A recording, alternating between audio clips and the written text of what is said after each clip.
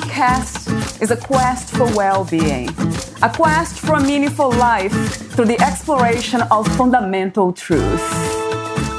Enlightening ideas, insights on physical, mental, and spiritual health. The inspiration is love. The aspiration is to awaken new ways of thinking that can lead us to a new way of being well. Some of the topics are addiction, fear, faith, self-compassion, relationships, codependency, emotional intelligence, and more. Welcome to Body, Mind, and Soul Healing Conversations.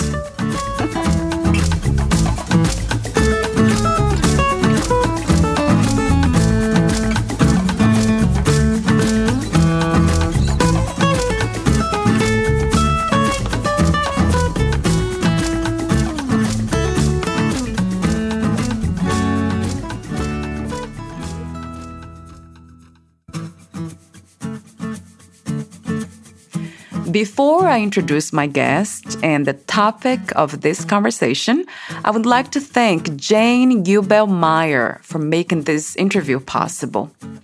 Jane is the inspiring woman behind the Bedside Reading Program. To learn more about her work, please visit bedsidereading.com. People want leaders who are transparent. They want leaders who serve the greater good. And they want leaders who simply do the right thing. And to do the right thing in the eyes of those they serve, it entails truly learning to trust your instincts while at the same time leading from your heart. This episode is about the transformative power of true ethical leadership and the lasting impact leaders who lead from the heart can have on the organizations they serve. My guest is Dick Copenhaver. He's an author, consultant, and former mayor of Augusta, Georgia. Born in Montreal, Dick Copenhaver moved to Augusta at the age of 4. Today, he serves as principal of Copenhaver Consulting with clients in business, economic development, and nonprofit sectors. From 2005 through 2014, Dick was elected 3 times to serve as mayor of Augusta. Following his time in office, he hosted There It Is with Dick Copenhaver, a popular local call-in radio show. He has been recognized by Georgia Trend magazine as one of the 100 most influential Georgians on multiple occasions. To read Dick's full biography, please visit fitforjoy.org/podcast. Here is the interview with Dick Copenhaver.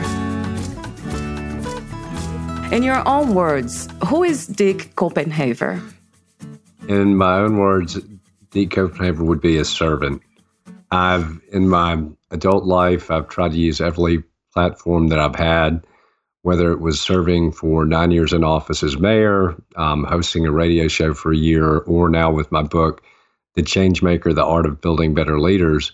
I'm trying to serve through bringing people together and really building stronger communities. Wow. Great. Thank you.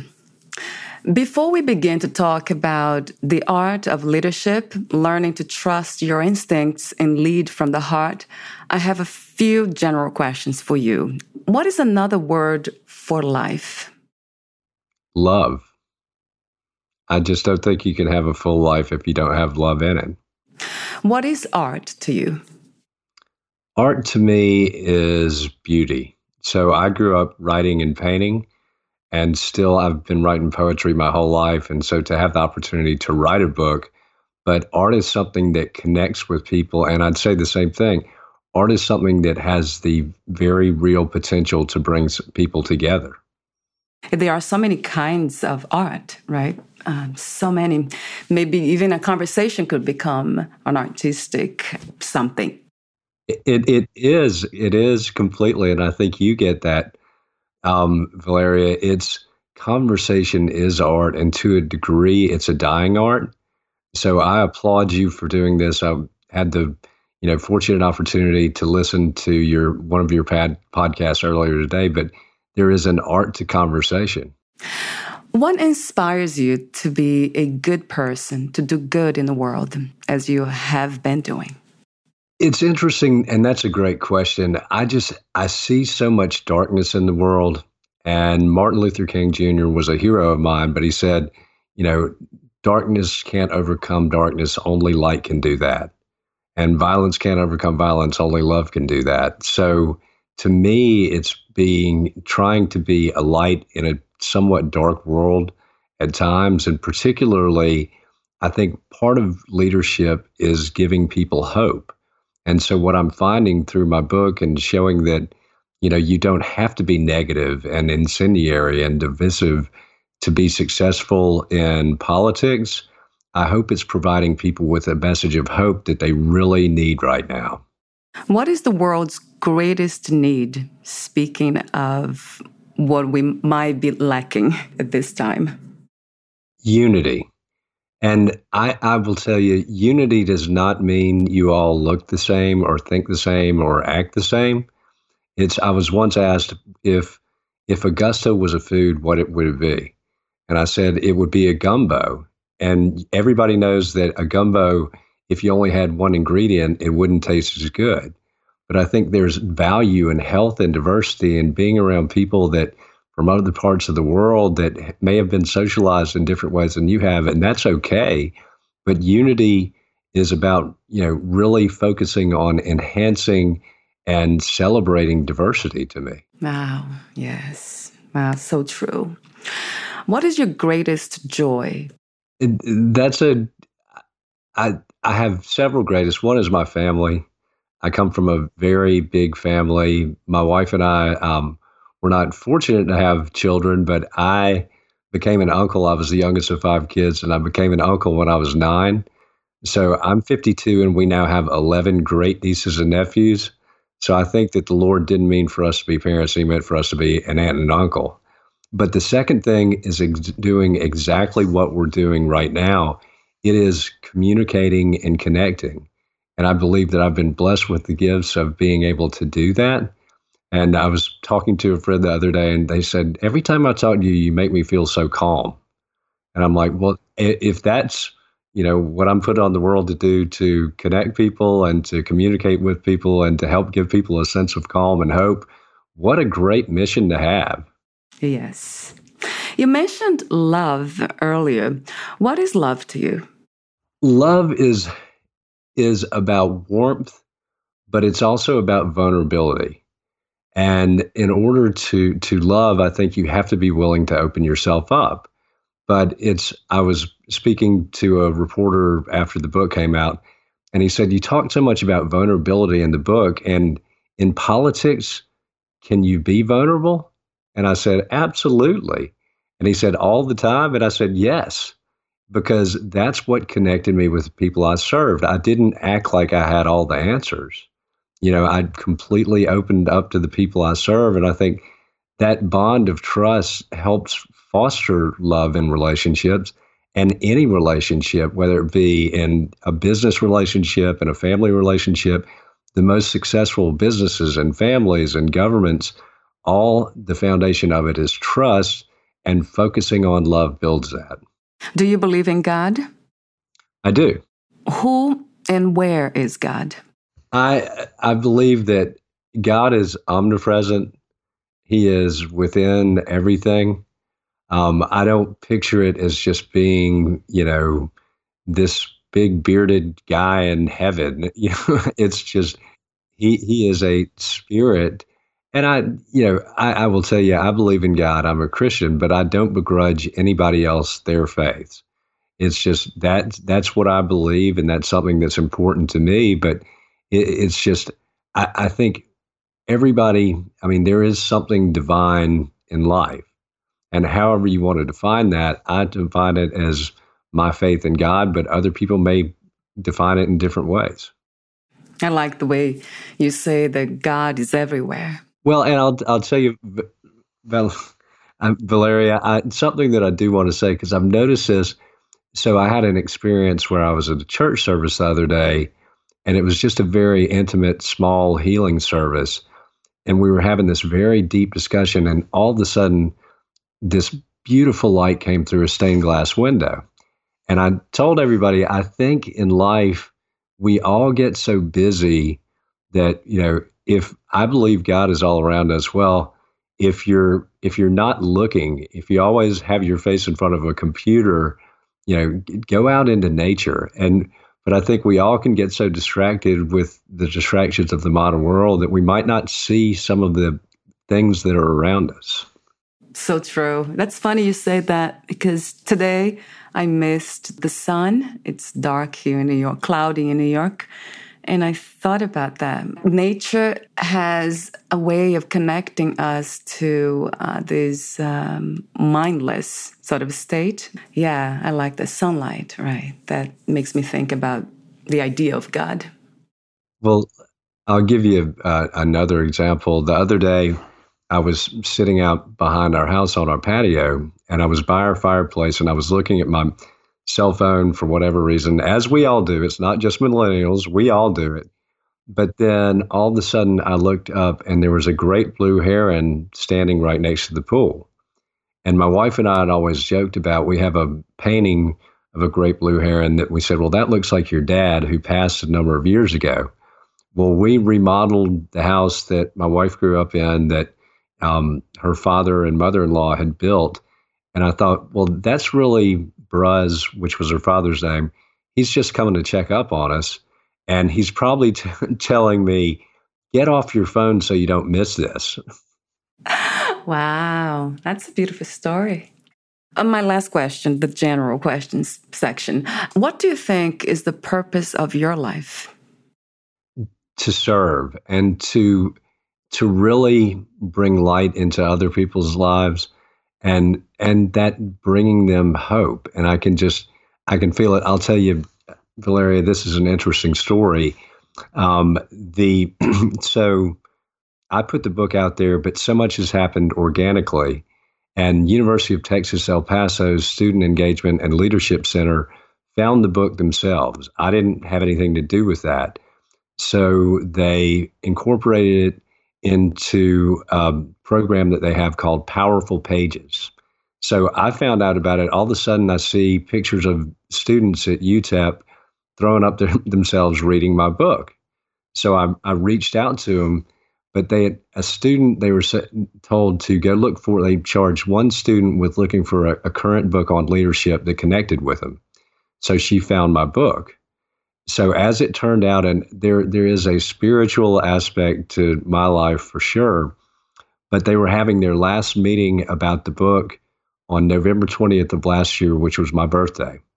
So I video conferenced in with some of the students, and I had a young lady from Vietnam tell me, I've got tears in my eyes. You've given me hope in politics. And so here again, I didn't make that connection, but that just talk about a humbling experience. So I'm going to speak at the University of Texas, El Paso next month. And that place, I'd always wanted to get the book into universities, but I never knew it would be, a Texas border town. But I can't wait to meet the students. I'm like, you guys will always have a very special place in my heart because you found it first. Wow. I always say the greatest things, the most amazing things that have ever happened in my life, I never imagined. I never planned. They were never planned and never imagined. Well, there's an old saying, you want to make God laugh, tell him your plans. And that's been the same experience I've had. Let's talk about the art of leadership. What is your definition of a leader? A leader is somebody who brings people together, doesn't tear them apart. A leader makes people feel safe, secure, and included. And I don't always talk to people. Leadership is not about seeking power. It's about seeking to empower. And another saying that I've always had is that, the only power any true leader should concern themselves with is the power to inspire, because no one individual can get anything done alone. But if you can inspire the people to work with you, there's nothing you can't accomplish. But one thing I would love to make this point for your listeners, that I think we've mistaken bullying for leadership in today's world. If you have to use fear and intimidation to get your desired outcome, that is not leadership, that's bullying. And it's not sustainable, because when you use that to set yourself up in a position of power, you have not built trust. You've not built, a group of people, a team to work with. And there's always going to be somebody looking to knock you off that pedestal. So inspiring people, rallying people around a common cause, that's leadership. Wow, how wonderful. What a great answer. You say that you have become fascinated by the transformative power of true ethical leadership and the lasting impact leaders who lead from the heart can have on the organizations they serve. I have two questions for you. What are some examples of the transformative power when true ethical leadership is the case? Well, I would say that, my father was a very ethical CEO. And when he passed, just to have people come and talk to me that were rank and file employees say, so he worked at a chemical plant, but they said he would come walk the floor and talk with, the average employees. He wasn't in an ivory tower. And that to me is a big part of ethical leadership, is don't ask anybody to do something you're not willing to do yourself. But as far as transformative leadership, I don't believe that there's any greater example in the 20th century of a servant leader than Martin Luther King Jr. And I've talked a lot lately about that I view organizations, nations, communities, most of them are a bell curve where most people are in the center. You're either center right or center left, but all we see in the media are, to a large degree, and in politics, are the extremes. So I think the reason my book is striking a chord is because I'm speaking to the people in the middle. But Dr. King did the same thing. He inspired people in the middle. Not necessarily, some people mistakenly think, well, it was all African Americans in the civil rights movement, which was not true. It was whites, blacks, and others that saw injustice and were inspired by him and knew something needed to be done. So ethical, transformational leadership, it can be done, but you can't lead to the extremes. I mean, that's if you are pandering to the extremes, that's not leadership either. To me, that's cowardice. My other question is, what is to lead from the heart?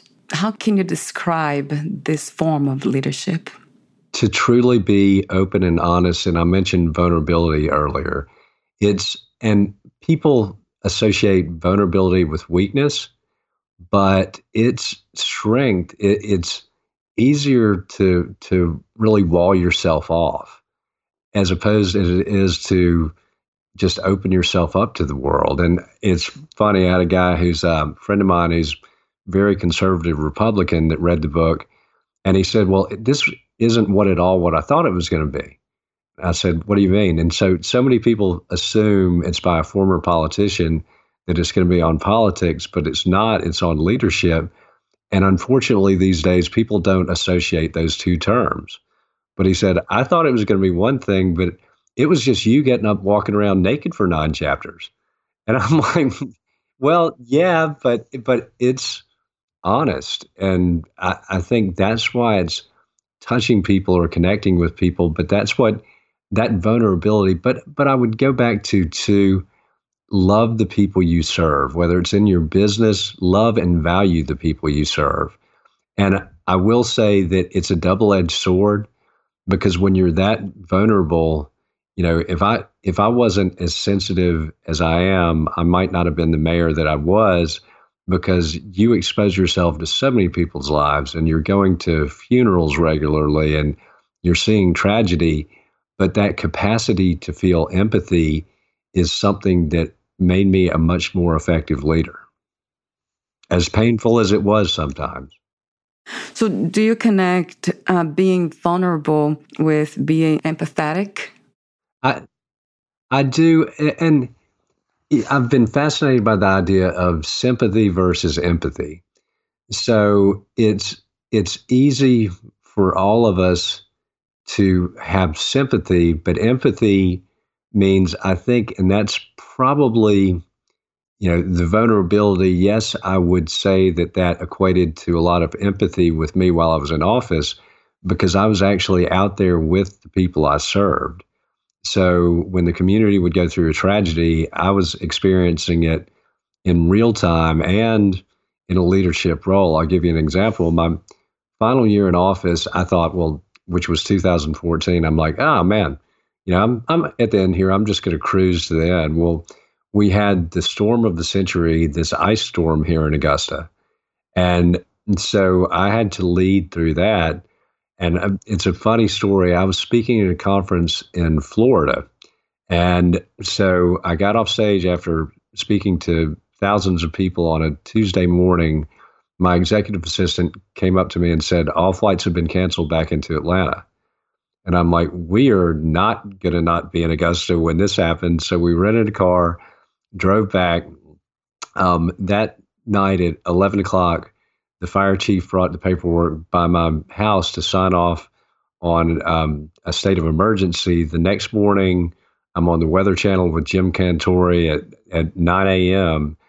But the amazing thing, so I was here, I was with the people. One of the things I learned through that situation is when you have mass power outages, all some people have is their phone. So I was able to use Twitter to keep people up to date with the latest information. But to go through the midst of that and people know that I was there with them, I think that's part of leadership. But to me, it was inspiring because there was no loss of life. The community came together and everybody took care of each other. And that to me, I'm a kid who grew up thinking that we should treat everybody the same every day as we do on Christmas. But I think that was our community's finest hour to go through that incident. And it happened in my last year. But I think having that connection to the people and that bond of trust, when I was putting out information, they knew that they could trust it. What a wonderful message of support and trust, right? And just being there when people need us, regardless. Well, and I'm very blessed in that regard. I think about it because the mayor of Atlanta a month earlier and the governor of Georgia had kind of been caught flat-footed when a major storm hit. And so the first thing, I was not going to not be back for my people. But there was a thought in the back of your mind, and, fear can be a great motivator as well. I thought, okay, I can see the headline, it's going to be mayor's son's on beach in Florida when storm of the century hits. I'm like, nah, don't.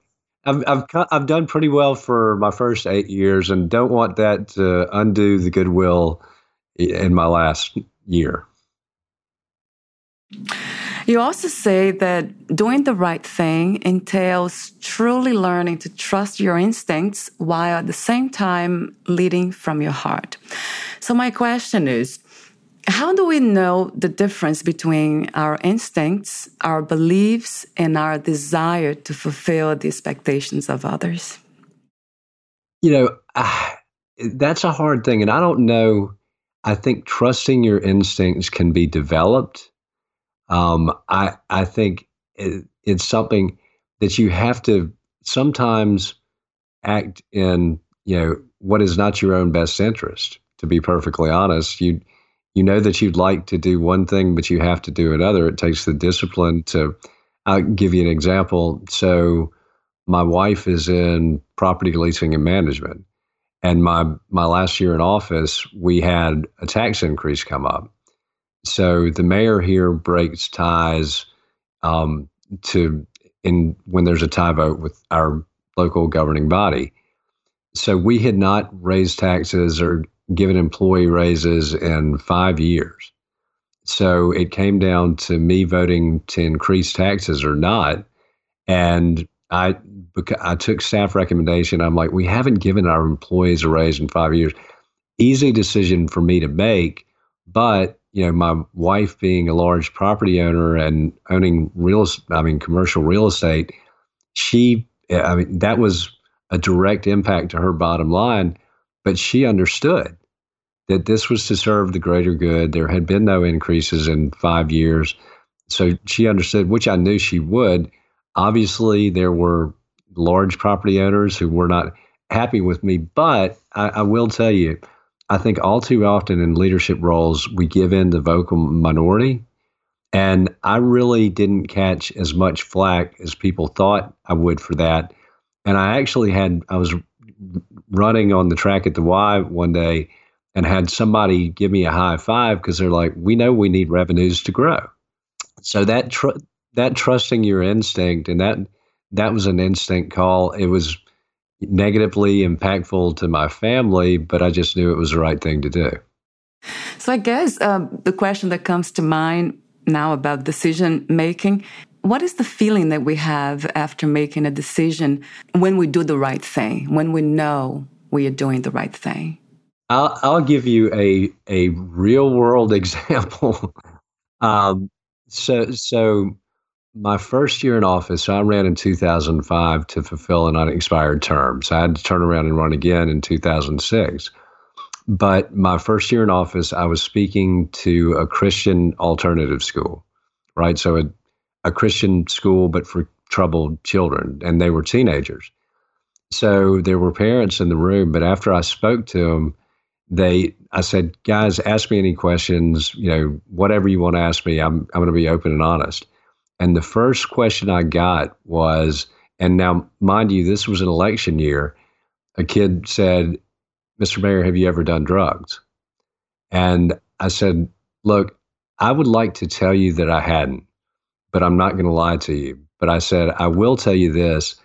I have seen the lives of so many people that I know from my generation completely ruined. And these were people that should have gone on to successful careers. And I said, I've never seen long-term drug use benefit anybody, and I've seen it destroy families. So after I said that, and talk about vulnerability, you're in an election year in a room full of teenagers and parents, but I had parents come up to me and say, thank you for being honest. And it really, literally, after I left there, I'm like, that was so freeing. I would have, if I had lied to those kids, because I think this is going to negatively impact my reelection, I would have felt awful. But instead, I felt very free because I had done the right thing and told the truth. So honesty, that feeling that we were, no matter what, we were honest. We are not attached to the consequence of being honest. We're not afraid. What are some of the basic principles to consider before we make a decision, an important decision? There's an old saying that says, measure twice, cut once. And I believe in that. And I think what you see politicians in particular, and I can speak to that because I've been there, they make knee-jerk reactions. And I tell people decisions made in vacuums end up in having the negative consequences kick in almost immediately. And there can be a snowball effect. So just take a deep breath. Don't make a snap decision. And in the world of politics, and I know in the world of, the 24-hour media cycle, just be aware that, and I've seen politicians do this, somebody sticks a camera in their face and says, tell me your position on this. Well, they haven't really considered it and haven't had time to consider it. But that, once again, the law of unintended consequences kicks in quickly. So don't wait forever. Don't be indecisive, but don't let anybody pressure you into making a knee-jerk reaction. If I might ask, What was the hardest decision you ever made? While I was in office or ever? I guess in general, in general.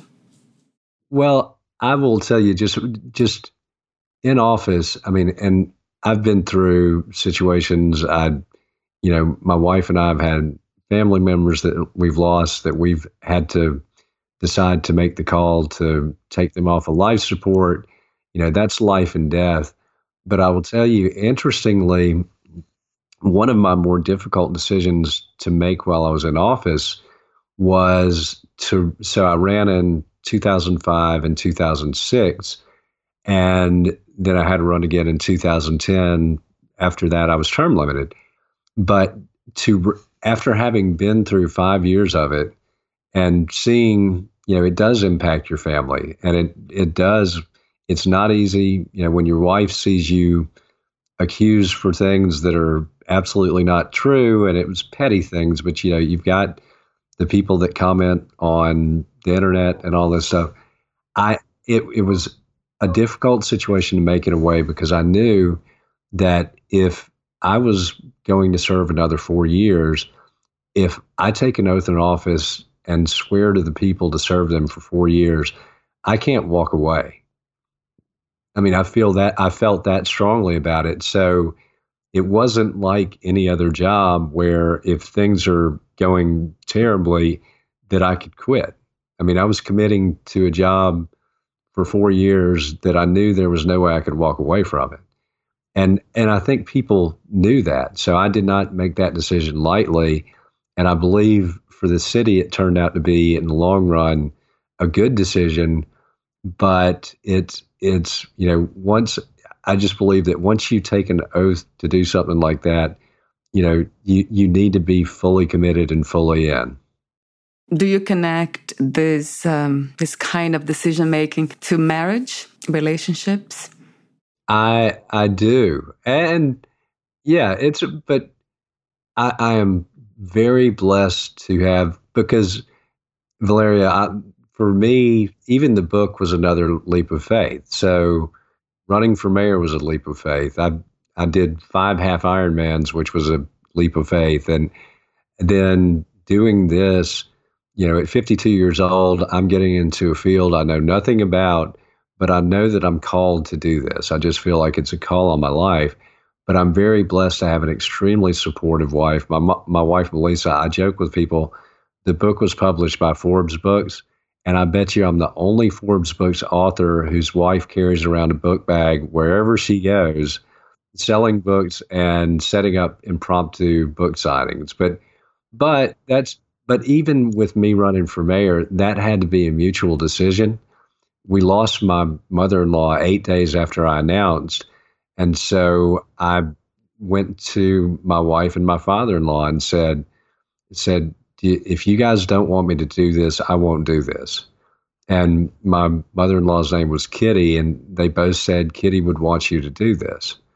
So that's, here again, I think in the decision-making process, particularly in marriage, it's got to be collaborative. And I like collaborative leadership. I like to feel like my wife we're equal partners in our lives together.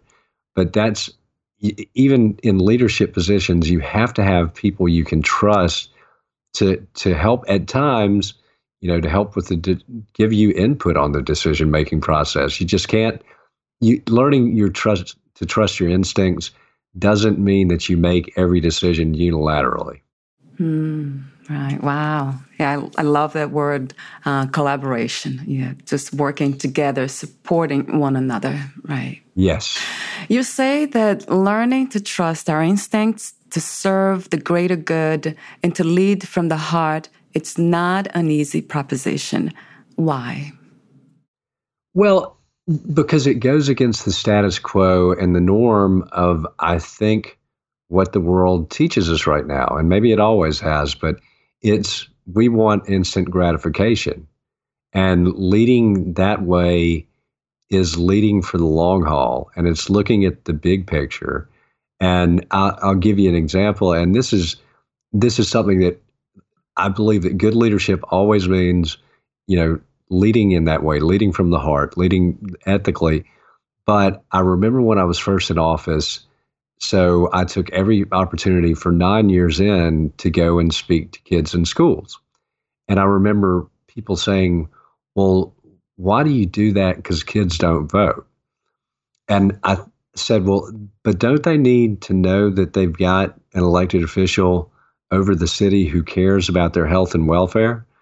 Well, now, 5 years out of office, those kids are 20 and 30 something year olds, and regularly, and young leaders in our community, they come up to me and say, do you remember when you came to my school?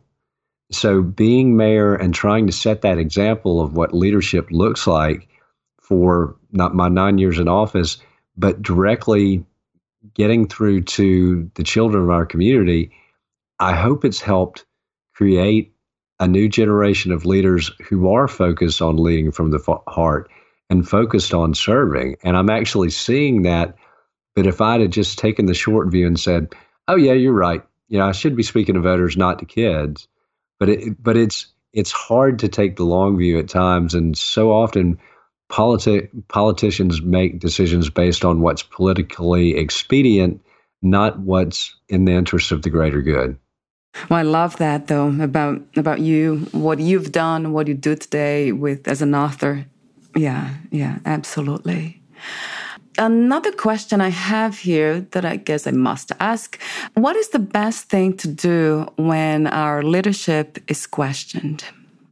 It always will be. And it's just to still focus on doing the right thing. So I used to tell kids that, Augusta is 200,000 people. And I knew at any given time when I made a decision, you can't make everybody happy, but that can't stop you from making a decision. So you can't lead to please everybody. And I think particularly, once again, if you're trying to lead to or listen to the vocal minority and think that's prevailing public opinion, it's not. So I'll give you an example. I would have other elected officials on controversial issues tell me, well, my phone's lighting up on this. And I'm like, well, man, how many calls you get? 14. I'm like, we serve a city of 200,000 people, and you're going to let 14 angry people force you into a decision that's not in the best interest of the majority? But it's the tail wagging the dog. So you're going to get your leadership questioned. And it's interesting. I talk about governing to the middle. So a real world example of this I believe it was during an election year. So I joined a group that Michael Bloomberg had put together, Mayors Against Illegal Guns. So I'm just sort of like, well, who wouldn't be against illegal guns? I didn't know that the group had become controversial, but I grew up hunting. I'm a gun owner myself. I do think we should have gun control, though. I think that's just common sense. But so this group called Georgia Gun Owners targeted me and said, we need to let this anti-gun mayor hear what we think about him. Well, they said they had 20,000 members, but it generated maybe 100 calls and emails, which I returned or took and said, look, I'm a gun owner myself. I take offense at somebody calling me anti-gun. I'm not, but I'm just common sense. And every time the people would say, well, they didn't tell us that. And I'm like, of course they didn't. So when I was first elected mayor, we started a mayor's prayer breakfast the first day I was in office, which continues on to this very day. And it's non-denominational. It's open to everybody. We've been to, different houses of worship, the synagogue. But so 2 weeks after I get targeted by Georgia Gun Owners, I get targeted by the Freedom from Religion Foundation, who says that, you need to cease and desist. You're violating the separation of church and state, which no city resources were going in. Churches or places of worship would hold them and fix breakfast. That was pretty much it. So no government resources. But so then I was meeting with somebody from Minneapolis, Minnesota, which I believe is where the headquarters of the Freedom from Religion Foundation is. But I said, "Oh yeah, I've got a group up there that's really mad at me." And he said, "Who's that?" I said, "The Freedom from Religion Foundation." He said, "Oh my gosh, I can't stand that group. They have a picture on their website of this huge palatial building, and they say that's their world headquarters." They said they're in a strip mall trolling the internet every day trying to find people to sue. But I use that to say, so I'm sure if you were supportive of Freedom from Religion Foundation, you would have questioned my leadership, or if you were a big gun lobbyist, you would have questioned my leadership. But my take on that was, if I'm getting the far left and the far right ticked off at me in 2 weeks' time, I'm probably doing something right, focused on the greater good and serving the majority. Yeah. I love the way you say that, which has been said so many times. We can't please everyone. But as long as we do the right thing, we know we are doing the right thing, we'll be okay. One of my last questions on this section: in what ways do you remember your father the most? Wow, that's a very good question. I I just remember our conversations, and my father was not a he was a man of few words, but people would say, but when he speaks, he had a hunting buddy nickname him the professor. He said, because he doesn't say much, but when he speaks, you listen. And so I remember his wisdom. I remember his dry sense of humor. I remember his kindness and compassion as well, his love of family. But he was he was a true Southern gentleman. And I think that's what, I was raised to believe that being a gentleman is a good thing. And that's the way I've always tried to conduct my life. And when I was in office, I would have people say, well, why don't you just lose it and go off on people and everything? I'm like, because my dad taught me to be professional. And I don't care if I'm in politics or what I do, I'm going to behave professionally because I believe it's a different job, but it's a job where you should behave professionally. And some people like to say, well, let's just give it a pass and it's politics and that's politics as usual. But there used to be statesmen on both sides of the aisle when I was growing up that, that I admired. And it's unfortunate. I was reading a piece recently by a young lady that goes to Cal Berkeley, that's the executive director of an organization called Bridge USA, which I'm really excited about. They're on 17 campuses nationwide, and they're trying to bring people of different viewpoints together to have a civil dialogue, which it seems to be taken off. So that's extremely cool to me. But she made the point that if in my lifetime, all I've ever witnessed is political dysfunction. So that to me, and I hope that generation of leaders can use the book as a roadmap or sort of a blueprint, because I thought about that and I had statesmen to look up to and emulate once again in both parties, but where are they now?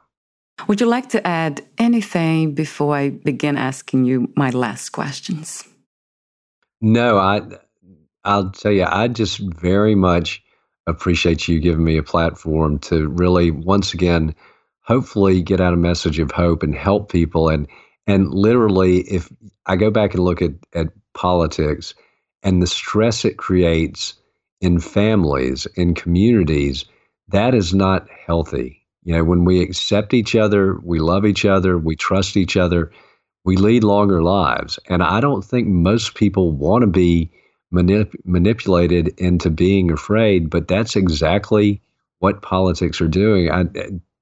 Either side, it's using fear and intimidation to manipulate people, and that's fear and intimidation are strong motivators. But I just don't believe that's how people want to be. I don't want to live I want to hang around a bunch of cool, forward-thinking people that want to change the world and have a big party and everybody's invited. Unless you're all negative, and then maybe we'll check at the door. But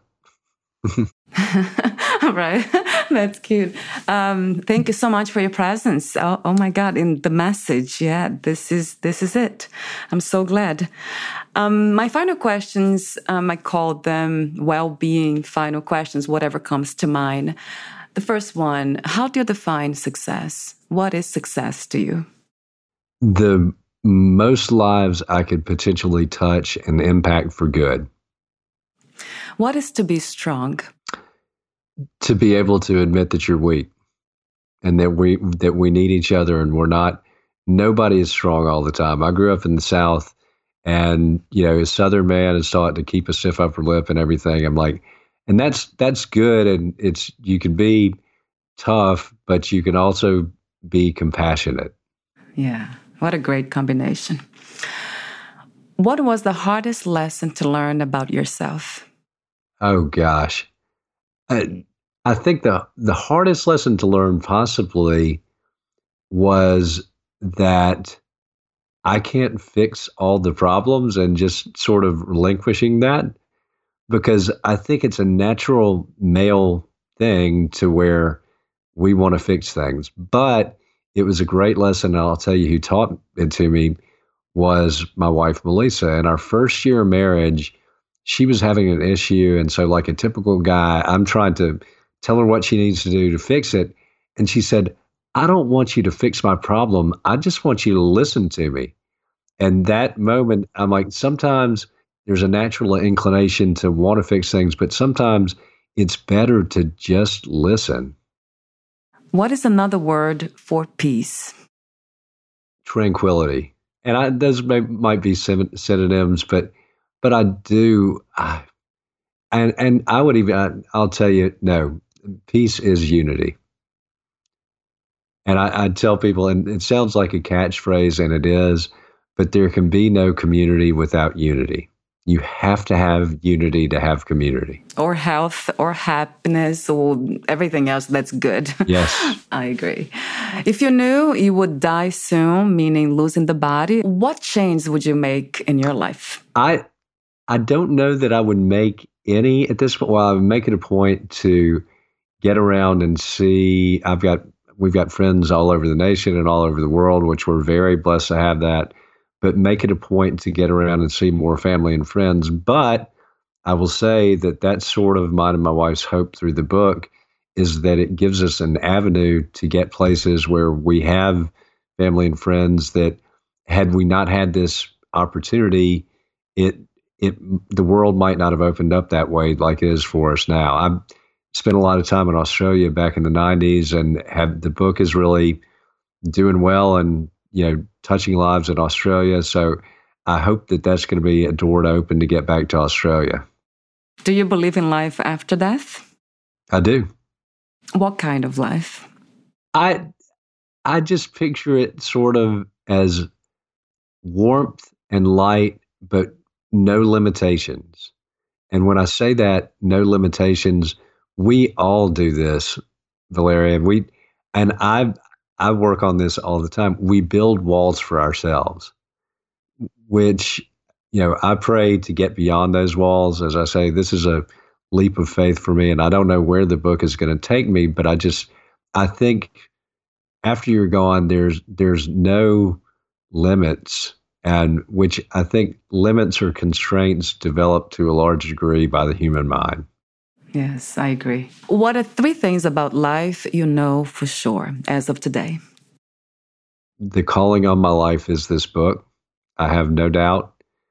I know that the greatest fulfillment I get is through connecting with people, whether it's writing or speaking or having a conversation like we're doing now. And I think about living our lives online, and you start to develop this idea of your self-worth being the number of friends you have, or the number of likes you get on a post, and that's not real, but direct communication is. I had a LinkedIn post get 22,000 views recently, and I thought, but what does that really mean? And like everybody else, when it got to 15,000, I'm like, well, gosh, is it going to get to 20?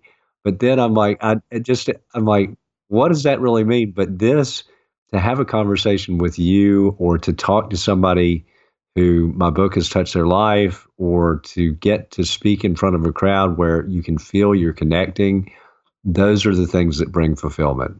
Thank you so much for your wisdom. I really appreciate it, and for this meaningful conversation. Well, this has been an absolute pleasure, and thank you to our good friend Jane for connecting us. Oh, yeah. I hope that she'll listen to this. Absolutely. I'll be mentioning her in the beginning. I'll send it to her, a link to the episode too. Where can we find more information about you, your book, products, services, future projects? My book is on Amazon. You can check out my website, Deek-Copenhaver, Copenhaver.com. On the consulting side, I have another website, CopenhaverConsulting.com. I'm on LinkedIn, Facebook, Twitter, and Instagram. So you can find me there as well. Wonderful. Thank you so much again, Dick. And we'll talk soon. Thank you. Bye for now.